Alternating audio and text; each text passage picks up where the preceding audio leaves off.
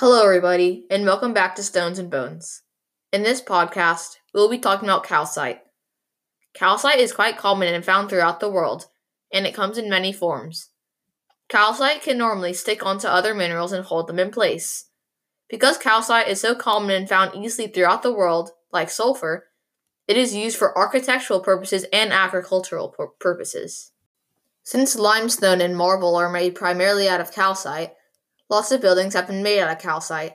Limestone blocks are the primary rock in the building of the pyramids in ancient Egypt and Latin America. So calcite has been used for over thousands of years for the construction of buildings. Still in modern times, rough and polished limestone is used to make prestige buildings. You may not know this, but if you walked on a sidewalk today, you have walked on calcite. Since most sidewalks are made out of concrete, a mixture of limestone and marble, then you are mostly walking on calcite.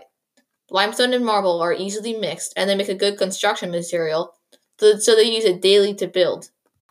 Calcite is used for agricultural purposes too by being a neutralizer of acids.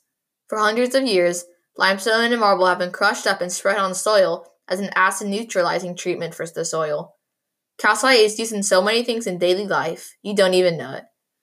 Now, to put the crystal part of things into perspective.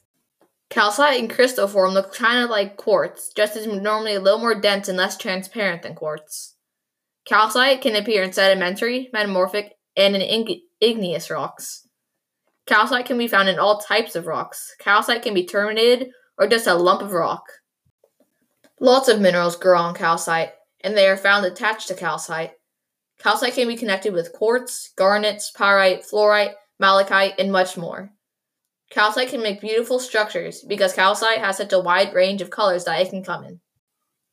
The colors that calcite can come in is normally white, but it can also be colorless, gray, red, green, blue, yellow, brown, and orange.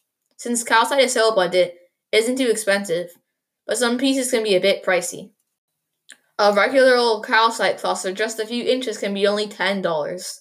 A 4-inch piece can be for about $25. When calcite starts becoming intertwined with other rocks, though, it can become much more expensive. An 8-inch calcite, quartz, fluorite specimen can go for about $100, and the bigger the piece gets, the bigger the price. Calcite takes up a good chunk of the Earth's crust, and that is where it's normally mined. Calcite is actually known for being pretty well distributed around the world, but some of the more major mines are in Brazil, Romania, England, Canada, Pakistan, and many other places. Calcite, just like a lot of other crystals, can be very small, but it can also be very large. Calcite can be under an inch long, but the largest confirmed piece of calcite is 7 meters long, or 23 feet. That's a big crystal. Since calcite is so abundant, it isn't really faked very often. What people can't do to calcite is dye it to make it a more exotic color, like hot pink instead of plain white. A way to make sure that it isn't fake is by putting it in water and scrubbing it to see if any dye rubs off of the rock.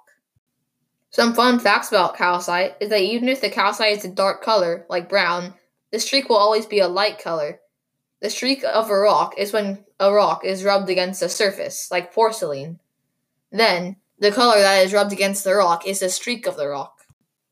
Rocks under the most hardness scale 7 will always have a streak. Also, calcite is found in some dog food. Well, that'll be all for this podcast about calcite. Thanks for watching, and in the upcoming podcast, we'll talk about brittle stars. Also, don't forget that I have an Instagram, Stones and Bones Podcast. Don't forget to check it out.